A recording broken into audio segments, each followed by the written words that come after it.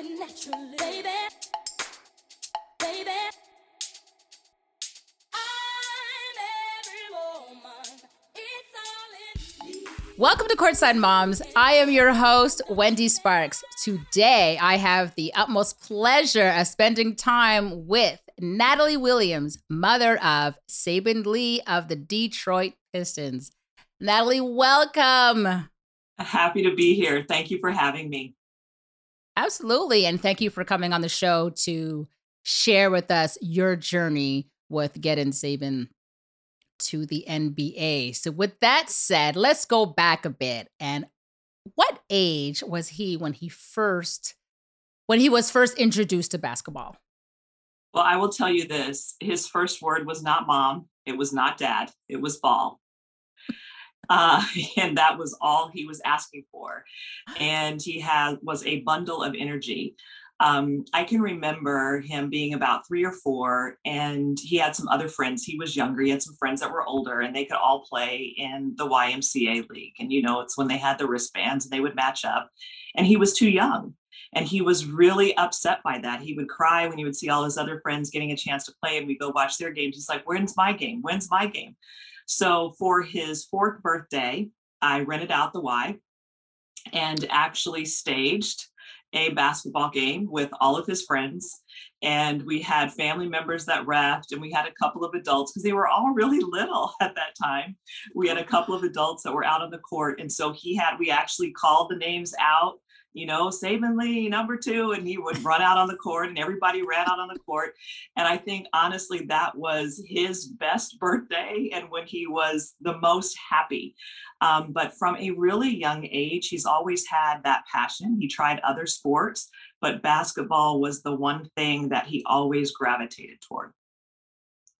Well, first of all, Mom, that is the coolest birthday party I've heard of.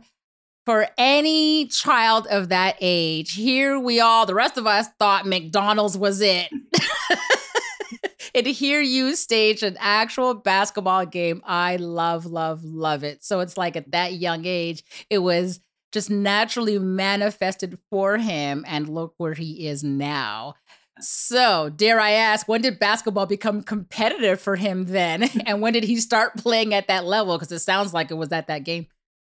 Yeah, so that started it in that next year, and then the next year, I guess. Well, let me start to answer that question again. The next year he was actually able to play in the Y, and so he started in the Y and went all the way up until I guess AAU started. So maybe it got competitive when he was about 4th grade. And he had his first competitive team, but he was always the youngest. So he was always playing up. And I will slip up and call him Peanut because he was a little peanut. Like literally, when he was born, he was 6 pounds, 7 ounces. So he was a little peanut. And then it took a bit for him to grow. So even in all of the AAU games, he was always the smallest, the shortest, but had that spirit, that fire, that tenacity, where he wasn't going to let his size stop him. And I think it continued all throughout. He's like, what size? Exactly. I'm Saben and I'm playing, period. So That's good right. for him. That's Good right. for him. So let's move a little bit forward now to his high school days. Where did he play? And what was it like for you to watch those games? Yeah, so he played at Corona del Sol High School in Phoenix, Arizona. Well, Tempe, Arizona, but he was in the Chandler, Tempe area. And when we were making decisions about where he wanted to go to high school, one of the things that I knew is that he had to be challenged both intellectually and physically through basketball. So we had to find that perfect intersection of academics so that he could get into, competitive colleges, but also that he had that physical challenge as well. And Corona met both of those. They were at the time the defending, state champions. They had won a couple of back-to-back championships. Unfortunately, Saben didn't get the opportunity to win a state championship, but they went, all the way to the playoffs. And so he got a little bit of that experience. And so that was really the motivation and the decision around Corona. Wow. Okay. And then moving forward, tell us about his college recruitment period. Do you remember him getting his first letter and who it was from? Just Well, I'll tell you this. Saban, it's always been one of these like David and Goliath underdog stories. So he always says his mantra is run your race. And the turtle is like his picture of him running his race. At the end, you'll get there, but it seems really slow going. And so Saban blossomed a little bit late. I don't think he actually hit 6 feet until his maybe his junior year of high school. And so we didn't know. We didn't know if he was going to grow. We didn't know if he was going to get beyond, 6 feet. But it was the summer between his sophomore and his junior year where he said, Mom, this is my summer. This is my summer to, really stand out, that I'm going to go to these tournaments and I'm coming back with a scholarship. And, of course, as a mom, you're saying, okay, well, yes, great. yep. You've got that determination. I'm all in. I'm there supporting you. And he did. He had 6 offers. And I want to say the first offer was Weber State. And then he had, offers from Grand Canyon. And so they were, low D1 is when he started out. But coming back, and I think that's when it hit me that, okay, he's going to take that next step. He's going to play in college. He's going to realize his dream. And so that was for him, his determination between sophomore and junior year, that I'm going to go to these tournaments and I'm coming back, with a scholarship to college. And then that next summer, it was, okay, now I want to come back with very, specific, like I want to Right. have high level, D1 competition. And he had always had a dream of playing in the SEC. He knew that, there was that, competition. And so when he was thinking about where he wanted to go, he didn't know, but he knew that the SEC had, a standard of competition. What's the word? Everyone played with a little bit of an edge, and he always Mhm. played with a little bit of edge. And so when we were looking at potential opportunities, it was either Stanford or Vanderbilt. Those were the two that he Right. was choosing from, and he had several others that he was looking at, but it really came down to those two. Well, Vanderbilt. Okay. Let's talk about the return to Vanderbilt. What was it like for you to go back now to your alma mater years later and just be proud that your child chose the same school that you had previously gone to? So, what was that like for you, Natalie, to walk on the campus grounds and go down the same halls that you once did, but now to watch your son play basketball?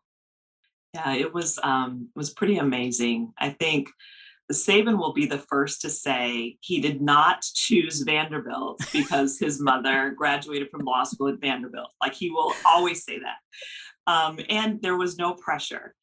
But I told him that he would know what was the right fit for him and then just be led by that.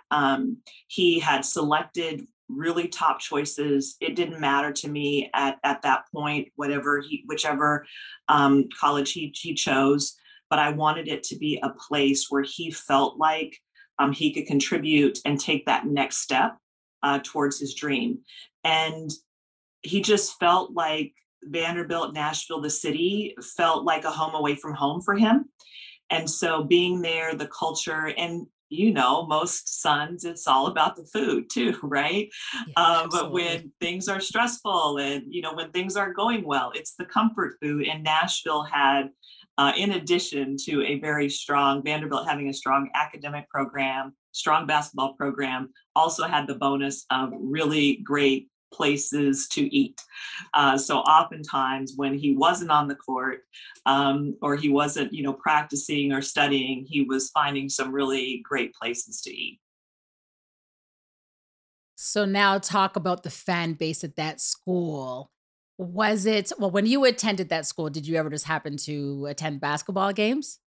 I went to one or two, and they talk about Memorial Magic, and I completely forgot about the court and how the Mhm. court is a little bit elevated, and the fans, are actually right at almost eye level with the court in some areas. And so when I Oh, went back into the gym for the first time, it was amazing. It was like, wow. My son is actually playing on this court. I, stepped into it maybe a couple of times while I was at law school, but just I think there's nothing like from the perspective of a mom seeing your child fulfill their dream. And that was like the yeah, first really big step, right? In order to yeah. get to that next level, you first have to, Mhm. play in college and, all of the emotions, hoping that this is the right decision and that everything is going to work out. And how is he going to manage, the ups and downs and the rigors of academic and the stress and all of that. And I think those are the emotions that you don't really think about Yeah. as a mom, but once he was in the middle of it, all of those emotions, came out. Wow, you're just bringing me back as well.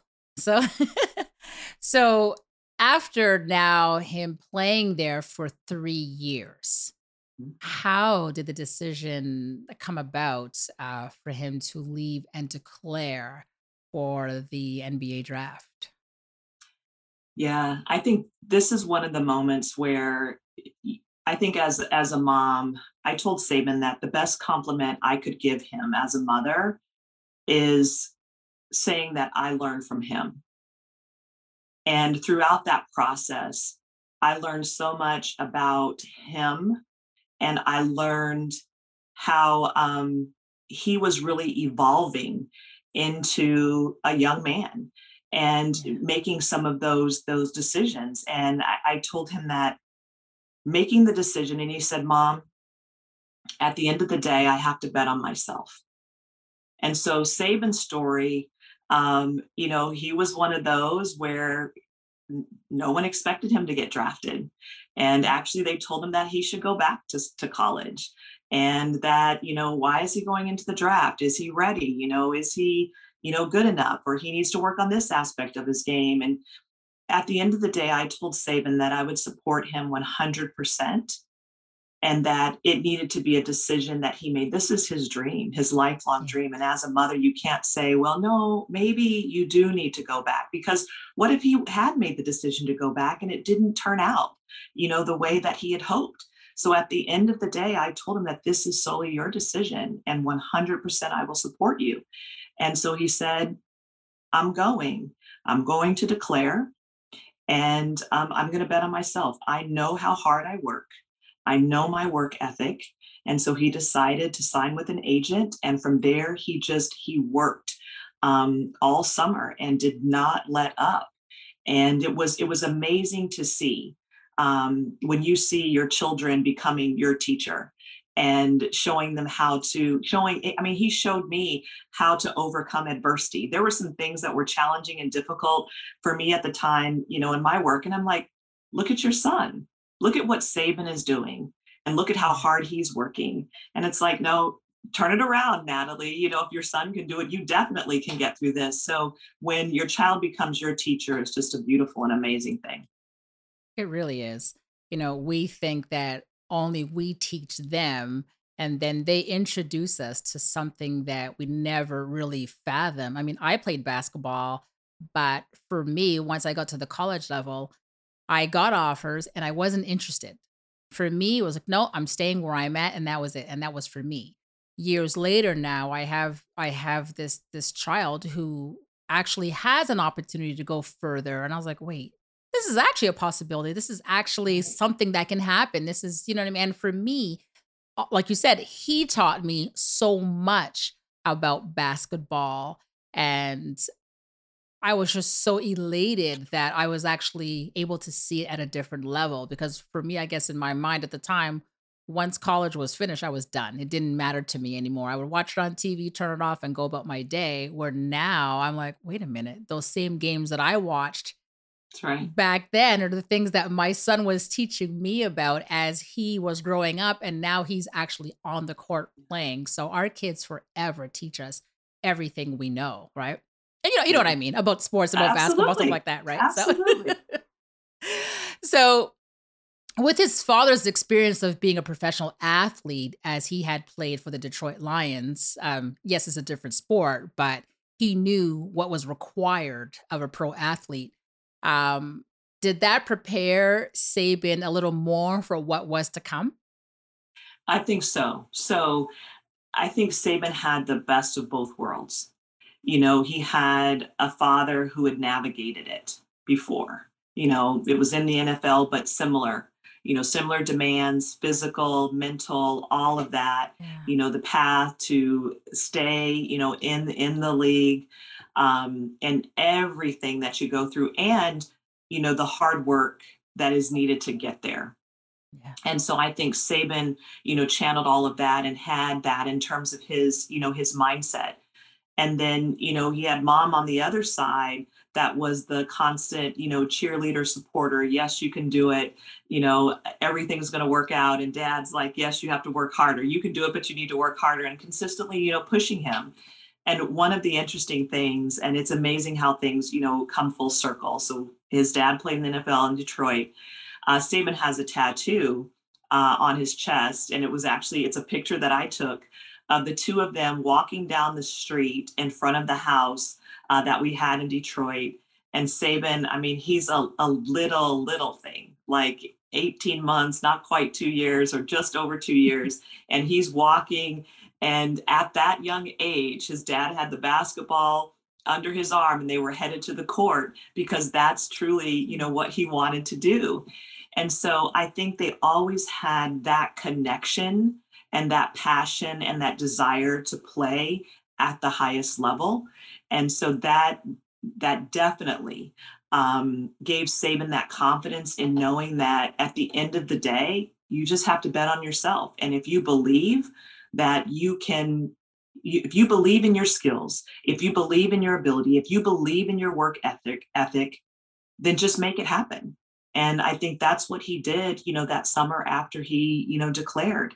He just said, I'm going to make it happen. And it even started, like he said, when he was a sophomore, in between a Yeah. sophomore and junior, he said, Mom, I'm coming back with scholarship offers. And he just decided, I'm going to make it. I'm going to make a run at it. And somehow I'm going to make it, and his faith too. I mean, we haven't even touched upon just who he is as a man of God, but his faith as well. Yeah. And you know what? I just love that because there's a difference when you want to play, you know what I mean, than when you want to play. And there's a lot of hard work that goes with becoming a pro athlete. And you have a lot of kids out there. I mean, I remember my son playing AAU and playing college, and everybody said they wanted to go to the NBA. Everybody. Right. But I would look at their work and what they did, and the amount of basketball they put in their day was completely different. And sometimes I would say to my son, okay, maybe it's a little bit much. And not because of anything other than the fact that I was like, oh, well, you don't seem to be having fun, like in my mind. And he was like, I'm having a great time by myself on the court after practice when everybody else is gone and they're hanging out doing whatever they're doing. And I realized this is what he wants. This is his dream. And he knew that it took just a little bit more. So I was blessed I didn't have to push him to get there. He put Right. himself there. For him, it was just, he was always walking around the city with the ball. We always heard him coming up the street. We always knew where he was. I never had to look for him. Oh, Never, because I knew that his goal was to play in the NBA. And he kept saying, and this is from a child when he was younger that didn't like mhm. basketball. So as he got older, he was like, nah, once he was sold to the idea, he was sold and he never looked back. So I love that you're saying with Saban, he understood what he needed to do and the work he needed to put in to get, you know what I mean, to get himself a spot on a roster, which millions try to get on, I right? know. I know. Yes. So Saban at that time, we're talking about draft time, was facing the possibility of not being drafted as he had not appeared in many mock drafts. Then the combine was postponed due to the pandemic. So, with not having the opportunity to go back to school, how was he able to keep his name in the pool of prospective draft prospects? Yeah. So I would say a couple of things. One, I mean, you're right. I mean, Saban didn't even get an invite to the combine. He didn't get Yeah. invited. And I remember as a mom, you're praying, you're like, God, I don't know what you have in store for him, but just I know you won't put more on him than he can handle. But this is a lot. He's really going after his dream. And so Saban went through that. And as a mom, you go through that with him. And the faith, it just kept coming up. And he's like, God, I'm trusting you and I'm trusting my work and I'm going to keep working.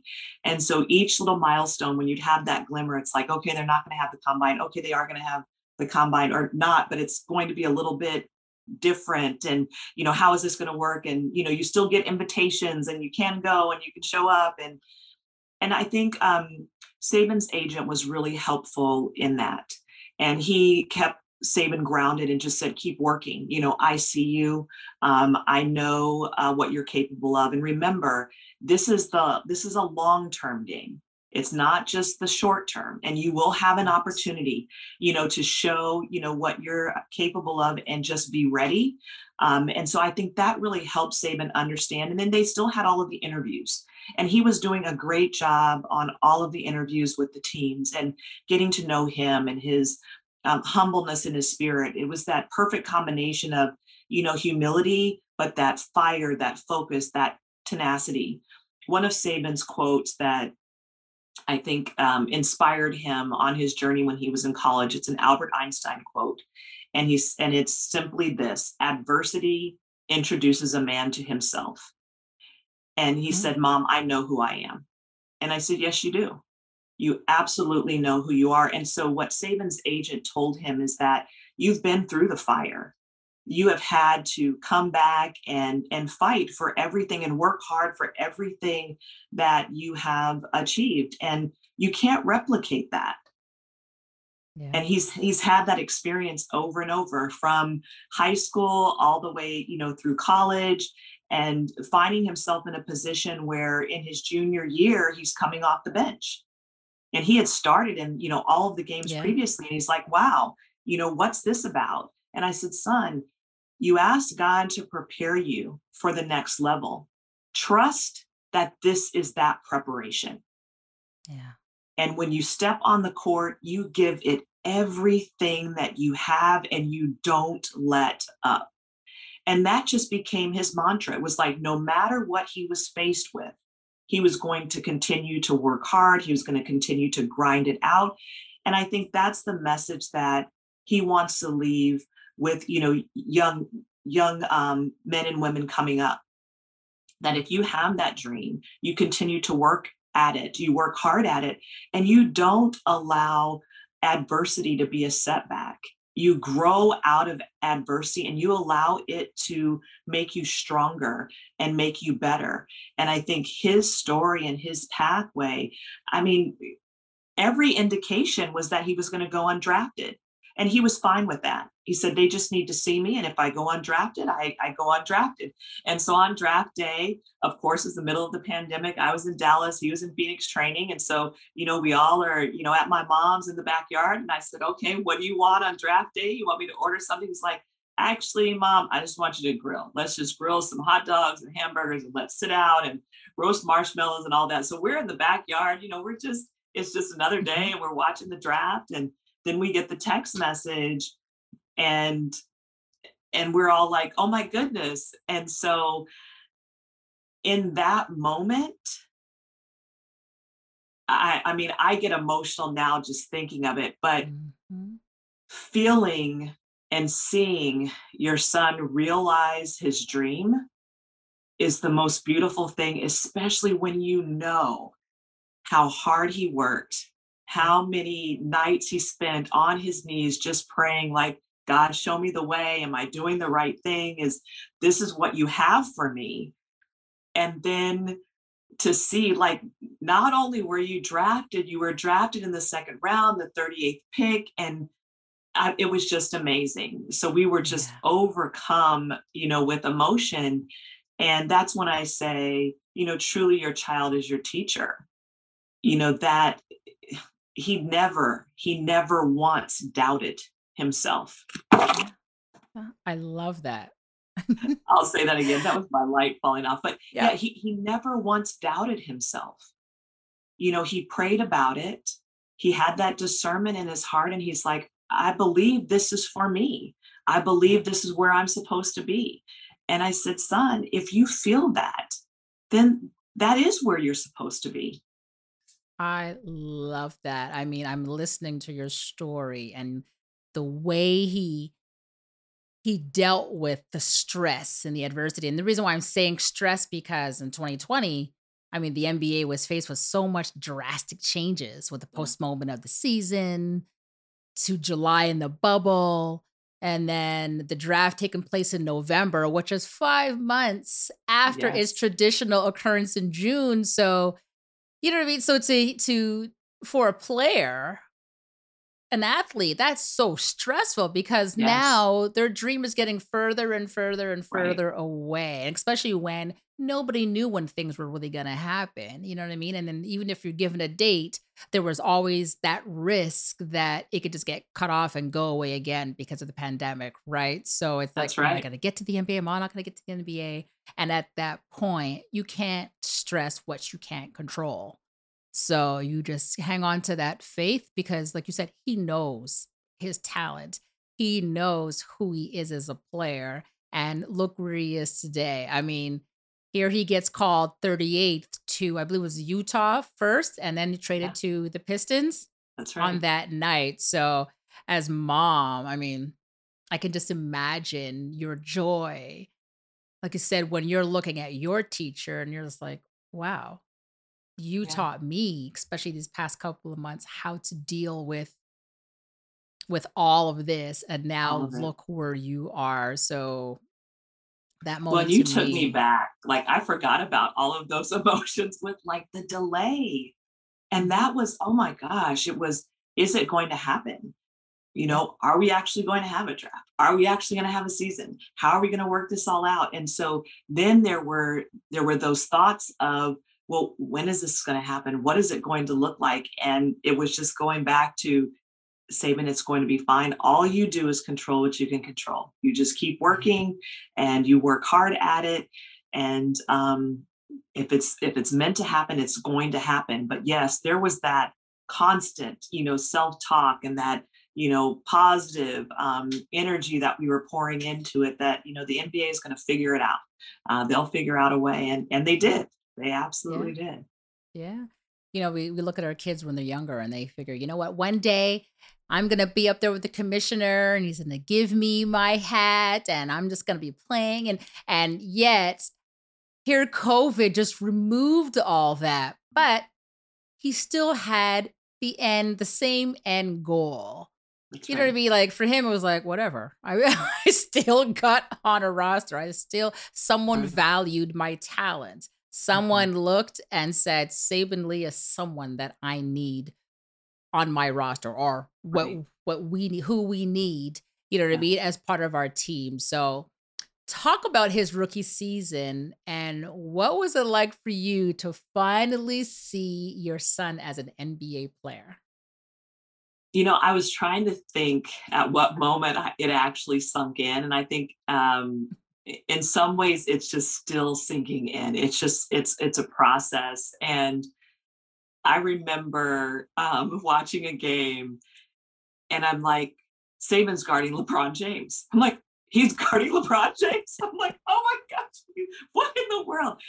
And then watching him, he was guarding Russell Westbrook. He had Russell Westbrook, in his room, the big poster of Russell Westbrook. And I think at that moment, it was amazing to see it unfold. Yeah. And it's still unfolding, right? And, Yes. always we're just so just grateful because the Pistons, they were the ones, they selected him, they chose Saban. Yes, we see you, we see the work in you.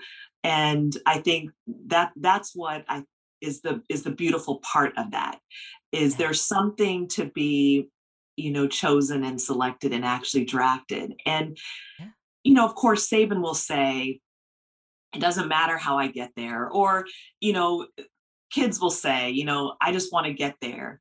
but being drafted, there's just something about, that emotion, and that knowing that there was a team out there, the Detroit Pistons, who saw value in me and who sees me as a part, of their future. And they talk about Saban being a part of that core four, and, this process that they're going through in, rebuilding. And no, it's not a rebuilding, it's a restoration. I want to make sure I Yeah. get that right. Restoring.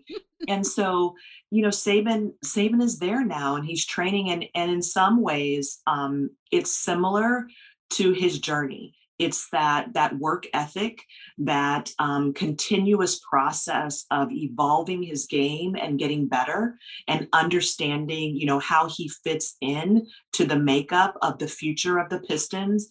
And he's up for it. And so when I talked to him and I asked him, I'm like, what is it like? And he said, Mom, it's just a continuation of what I've always done. It's the hard work. It doesn't stop. You continue, to work hard. I mean, there's some business components and business aspects to it, but at the end of the day, it's my talent, it's my work ethic, and being able to contribute, to a team and allow the team to win and be a part of this restoration process. That's what charges me. That's what, gets me excited, is now what's this next level of my game, and how am I going to contribute? So he is on a two-way contract. So how does he adapt to playing for both the Pistons and the Motor City Cruise? And what keeps him motivated? I mean, because he's on two teams. They're different. Yeah. They're different levels. They have different needs, and he has two distinct roles. So again, what keeps him motivated, and how does he adapt? Yeah. So actually, the interesting thing is, his first year, he was on the two-way contract his first year, but he actually didn't play in the G League at all. Yeah. And then at the end of that season, he signed the multi-year contract, and so now he's getting the exposure on both. And I think the way that Saban adapts to it is that, one, it's understanding why he's there and how it's going to elevate his game. And he just wants to play. And Yeah. it's just, another set of, his brothers, his players, that he can support, contribute, and show some leadership. So it is a little bit head spinning sometimes. And it's like, wait, where are you going to be? There's been times when we're like, okay, we're coming to see you. And he's like, no, Mom, I'm not going to be in Detroit. I'm actually going to be here. And so it's, trying to keep up with all of that. But I think right now, Saban sees himself as just absorbing as much as he can Yeah. about the game. And part of that is being flexible, right? And part of that is understanding that the demands are going to be different, and that adaptability and being able to adapt. Okay, one day you may be, playing with the Pistons. The next day you're playing, with the Cruise. The next day you're back with the Pistons. I think in 1 week he had 3 games back to back. He played one night with the Pistons and then turned around and played, the next early morning, late morning with the Cruise. And so I think it's just him understanding how to take in information quickly, translate it in real time to game-like scenarios, and be able to produce. And that adaptability, that ability to adjust, that ability to support different compositions of players and understand those needs. It's just another layer of development that I think he's fortunate to have. Absolutely. I mean, him playing with the Motor City Cruise, I mean, he's still getting his reps that Right. he need, you know what I mean, to stay in the game, and Absolutely. to stay, you know what I mean, to stay busy, to stay physical, to stay Yes. ready. So, I mean, he's when he plays in the G League, I mean, I believe it was this year he was the lead scorer, right? I mean, I'm Yeah. looking at 40 points a game, and you know what I mean?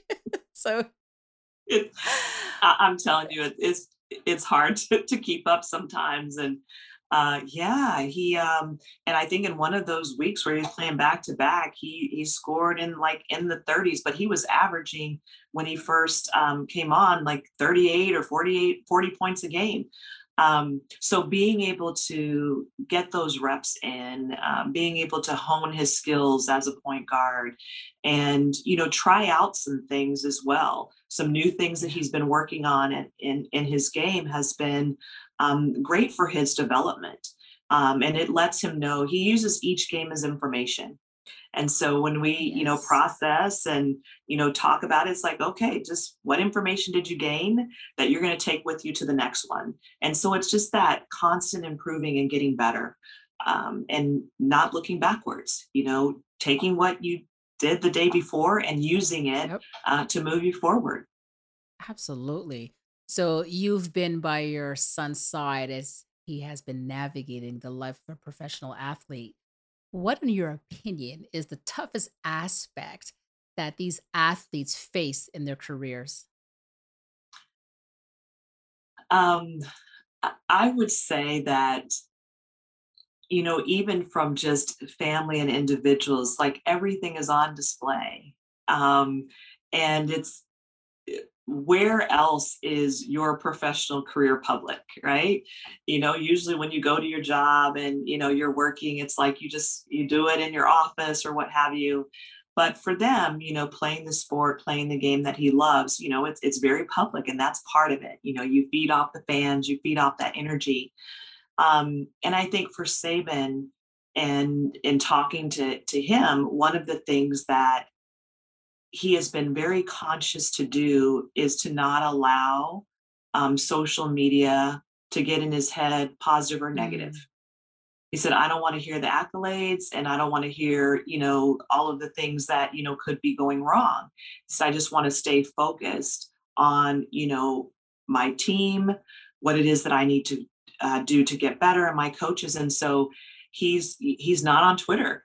It's funny. It's like he took a break from Twitter, I think, when he was in undergrad, but and maybe it was even high school, but it's been a really long time. And so I'm taking a break. And he said he made a conscious decision to do that because there are influences that can come in that you're not mm, even aware of. And so he is on Instagram, but again, it's one of those like teachable moments. It's like, what level of maturity, is that? He's like, no, mom, I don't want to hear it all. I'm like, yeah, there'll be always someone that says, oh, you're doing great, you're doing great. And then there may be people saying that you need to work on, this, that, or the other.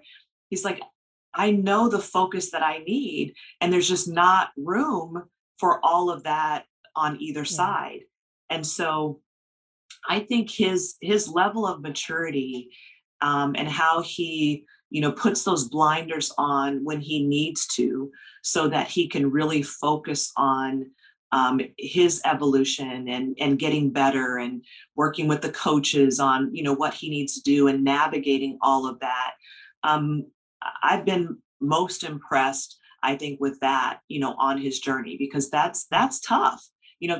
That's really tough for individual athletes to do.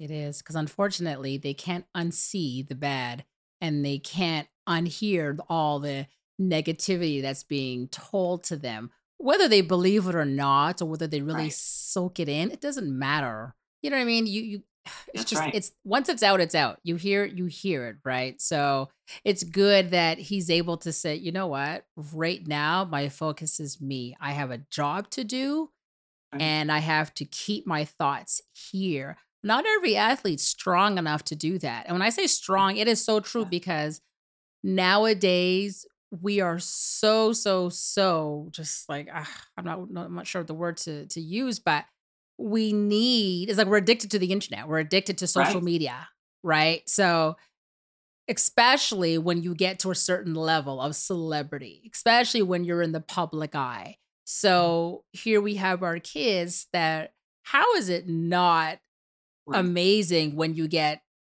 I don't know, 50, 60, 70,000 followers? You know what I mean? So Mhm. how can you really walk away from that? It takes a strong individual. So for him to say, I don't care. I right now need to focus on Saban because everybody else's focus is what I need for me. So good for him. So, what support do you think that he depends on you to provide him? That's easy. There's one thing that I do without fail, among other things, but before every game, I record a prayer.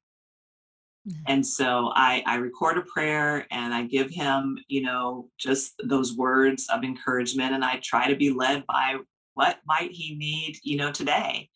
And so before every game, that's what he listens to, and he reads the message. And that's the gift that I wanted, to give to him, is that it's Mhm. that quiet time. It's that time before things get busy, things get crazy, before you even walk in onto the court, where you get quiet and you get centered and you just ask, allow me, to be ready for whatever is presented to me on this particular, day. And it's mainly about him staying faithful. And he already has it, within him. The message may change a little bit, but it's the same message at its core, that you have everything that you need. And as long as you stay connected to that source of your power and your strength, and you maintain that faith in God, and continue your walk, that that path, and where the path leads to. And I think, honestly, that's how you're able to navigate everything that comes up, because you're going to have those games that don't go the way that you want them to go. And he's hard on himself. Most athletes are hard on themselves. So they'll probably Yes. always have those games where they can think, oh, I should have done this, or I should have done that. And it's just making sure that he stays grounded in taking that next step.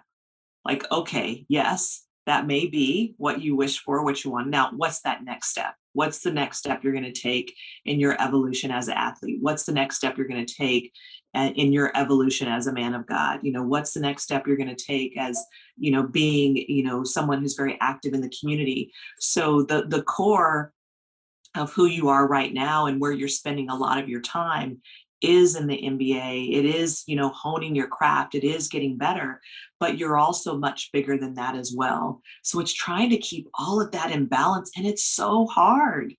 It's really hard, to keep all of that together. And, he's 22 and he's just, getting started on this journey. And yes, I've certainly been proud of, and I am proud, so proud of, Yeah. the young man he is becoming. But I have no idea, what the future holds, but I do know how hard he's going to work, and usually what he puts his mind to, and when he focuses on that, good things come from it. Absolutely. So there is such big joy in raising professional basketball players.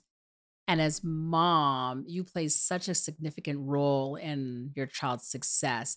What is something that you've learned about yourself throughout this journey by sharing your most surprising or inspiring things that you've learned so far? Oh my goodness. I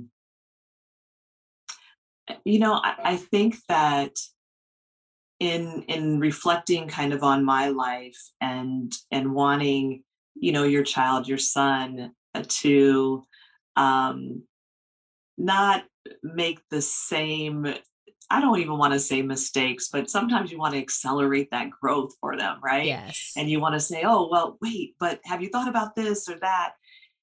And so I think that what I learned most in terms of raising a Black male and raising my son, who happens to be playing in the NBA, is that the greatest gift that I can give him is telling him that I trust him, Mm. and, I believe in him, and that inside, at the end of the day, what it is that you want, and you have my support 100%. Yeah. And there may be some, decisions that you're thinking, oh gosh, should he do that? Should he not do that? But then I have to remind myself, this is his journey. And he seems to always figure it out, work it out. And I think as a mom, that's one of the things that I had to learn, is that he's a young man, and he's smart, He's intuitive. He's very insightful, and he knows better what he needs in his life, and to just to trust that and be there as, that guide and that coach and that support. I always want, to be the place where he feels home. Like, I don't ever want him to think that there's any pressure or anything that he has to worry about, whatever it is that he's going through, or if he needs to share or talk about. I want him to feel like there's one place for sure that I know Yeah. that I can go, and all's going to be good in the world, because somehow, it'll work itself out, or mom will say that one thing that I need to hear Mhm. that will, keep me going. And I think that as moms, as, mothers of, professional basketball players, that's the big role that we play. I mean, Yeah. we are, and you hear almost every, professional player talks about, that role of my mother.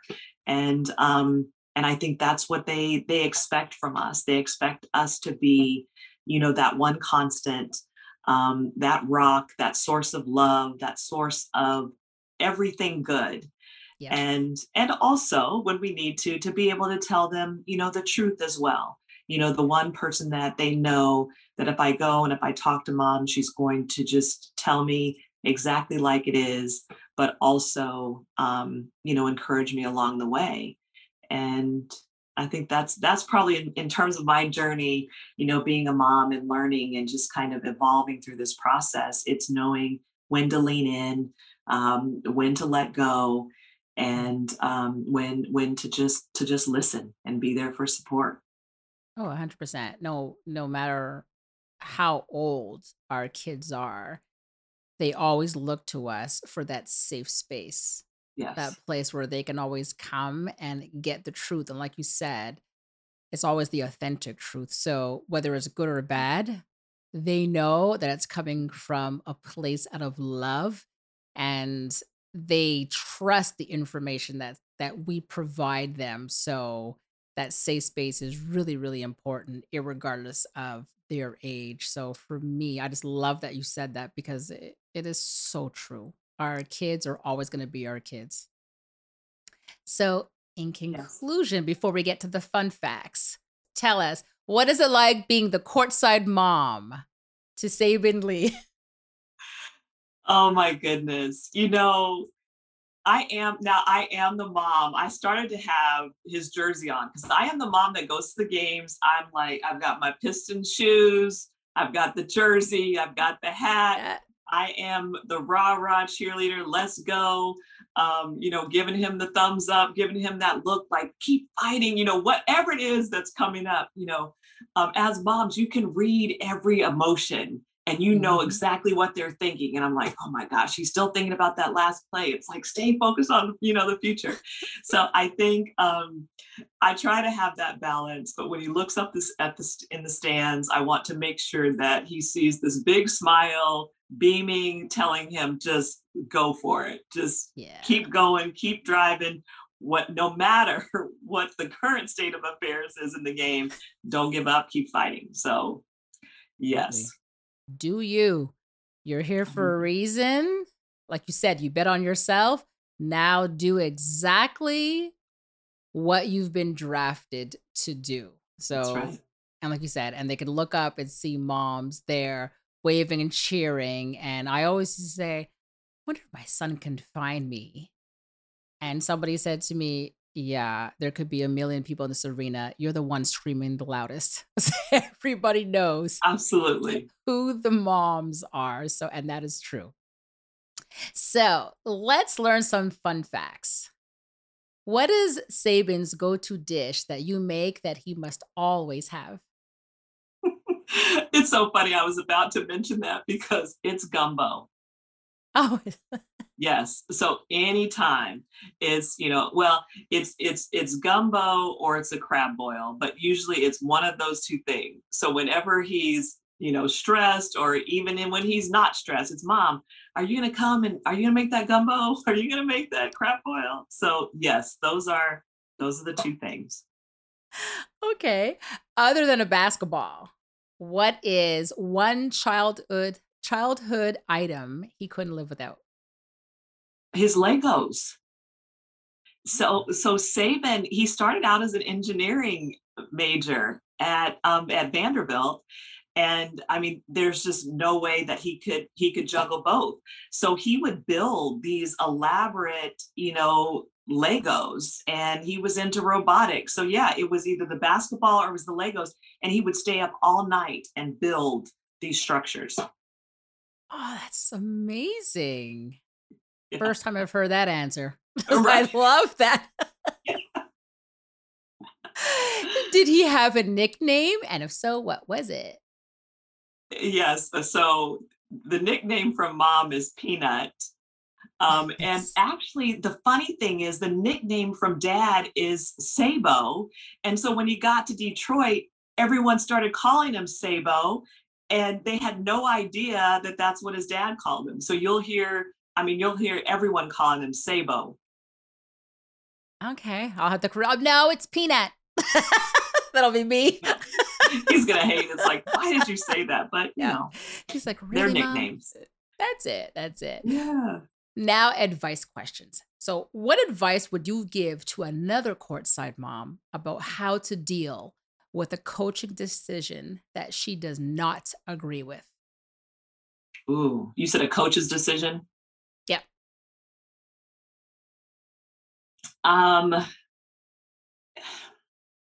You know, personal experience is that I have I've had to just let that go. I have had to let that go, and depending upon, the age of, the your son, but yeah, I think that's the line.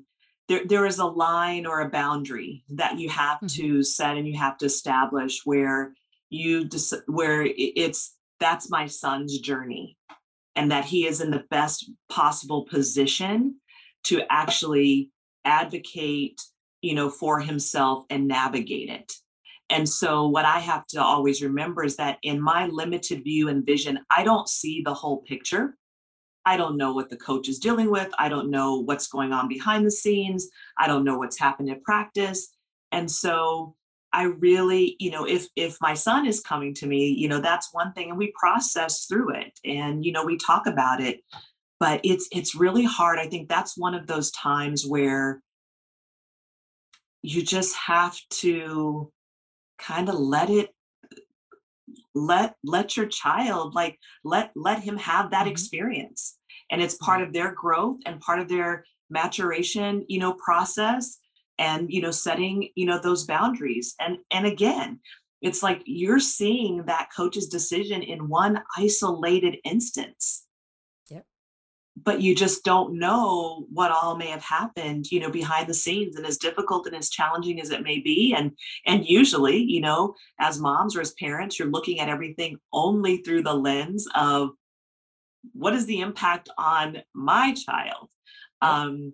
But yeah, I've learned to just, allow Saban, to really navigate that. And there is a level of, I think, maturity that he has to be able to navigate whatever, he may be going through. And if he needs advice, certainly, we'll talk through it and process it. But yeah, it's tough. I think you have to put yourself in the position of, the coach, and just recognize you're only seeing one piece of it. So, what advice would you give to a player on how to deal with a tough teammate? Yeah. Um, so I can take a playbook from, like, all my professional work and my professional career, right? I'm always an advocate of just being upfront and just having the direct conversation. Because if you don't have the direct conversation, or if you don't try to, talk it out, or at least, get some form of common ground, it'll show up in other ways. Yeah. The unspoken tension will show up. And at the end of Right. the day, I mean, what you said is that that's your teammate, and you all have to come together for the good of the team, and ultimately to win. And the coaching staff and everyone else is looking at how you're able to navigate team dynamics, especially if you're a leader in a leadership role or leadership position in the team. And so Yeah. how you handle and manage, those team dynamics, it can be an example for either rookies that are coming up, or, if you find yourself, if the player's in the position where, they're the veteran, they're setting that example. But I think there's also a way to go about it. In the moment, is probably not the best, but, call them aside and just say, hey, let's talk this out. But definitely not addressing it is probably not the best approach. Yeah, no, it should always be addressed. And in conclusion, my last question to you, Natalie. If you could only give one piece of advice to another courtside mom, what would it be? Hmm. Allow your son or daughter to own their journey. Allow them to own, their journey. And sometimes when we have a tendency to overstep or over interject, it could be robbing them of growth that they need on their path. And just trust that what got them there will continue to sustain them moving forward. And sometimes when we provide, I'll say, over advice, because we always want to provide that meaningful advice and words of wisdom. But when we provide unsolicited advice consistently, your son or daughter could think that there's that lack of trust, Mhm. in their ability to really own their path. And so just some of it is just to let it evolve, and that it is their journey, it is their path. And sometimes letting go and allowing them, to experience that, and trusting um, that they know um, what they need to do, um, is probably, I think, the best advice I could give. That is so true. It's that moment where we can recognize what we've done, and now for us to step back and say, "Okay, I've given you what I can. I've given you what I know. Now just go do you and Right. be you. I love you regardless. Absolutely. However your journey, you know what I mean, starts and ends. I'm still going to be here as mom." So I love, love, love that advice, and thank you. And Welcome. we wish you both nothing but the best, and we look forward to seeing more and more of Saban and what's to come in his future in the NBA and beyond. So, with that said, thank you so, so, so much for coming on Courtside Moms and just explaining to all of us what how you've raised your son and what your vision was and what his vision was and how that together got him this awesome journey through this awesome journey of being a professional athlete and living the dream that he said he wanted, that started at that basketball game that you had for him when Oh he my was goodness. teeny tiny. So thank you so much, Natalie, for coming on Courtside Moms. Oh, I enjoyed it. Thank you so much for having me. Absolutely. Anything you want done, baby. I'm every woman. It's all in me. Anything you want done, baby. I do it naturally.